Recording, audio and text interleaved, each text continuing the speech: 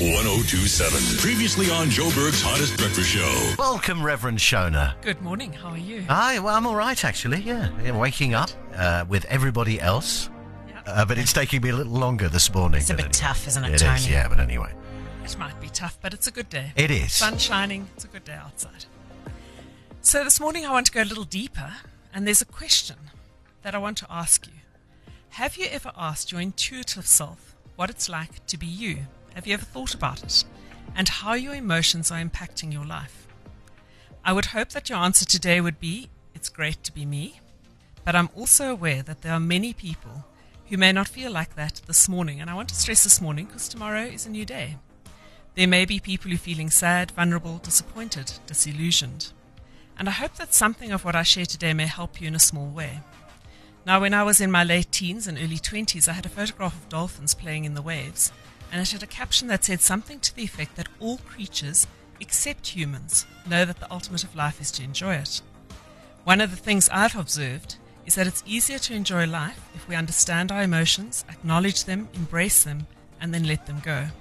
In other words, if we're emotionally astute and flexible.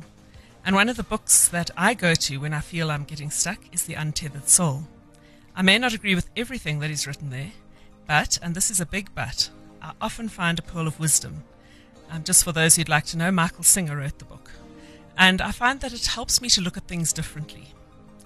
So one of the things I want to look at today is just 2 pages out of that book where he writes about perceptions. A perception for him is the experience we have moment to moment. It should be something we encounter in that moment. We need to allow it to flow in and through us. It's an energy moment for him, and then out again as we experience the next moment.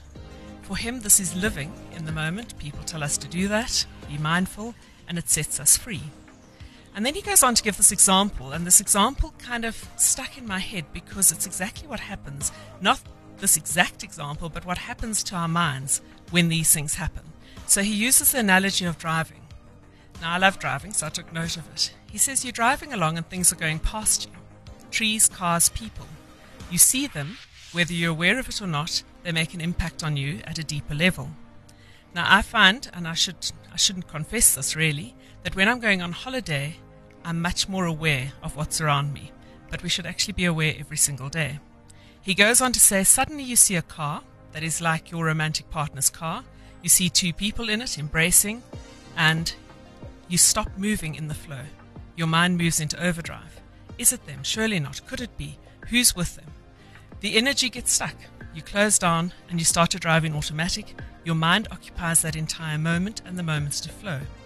You may not even notice where you're driving. So I wonder if something like that's ever happened to you. Not that example, as I said, but something happens, your mind obsesses about it, and you spiral out in that moment. According to Singer, this stops us from fully living, and it robs us of our joy. So how do we stop it? How do we let go? How do we move on? It's not that easy. I think all of you would agree. Yeah. But for me, what I found is that first I have to recognize what is happening, acknowledge the pattern. Then it helps me if I define it using proper language. And by that I mean don't use words like I'm stressed or that made me feel stressed. That's far too general. You need to define what stress means to you and how it's really making you feel. Sometimes we may need someone to help us with this. What I find is that once I've defined it, it gives it boundaries and it loses some of its power, and I'm much more able to let it go. We need to be able to release it completely so it doesn't resurface at a later date when something similar may hook into it. In fact, that is often when we recognize that it's deep within us, when we overreact to something smaller.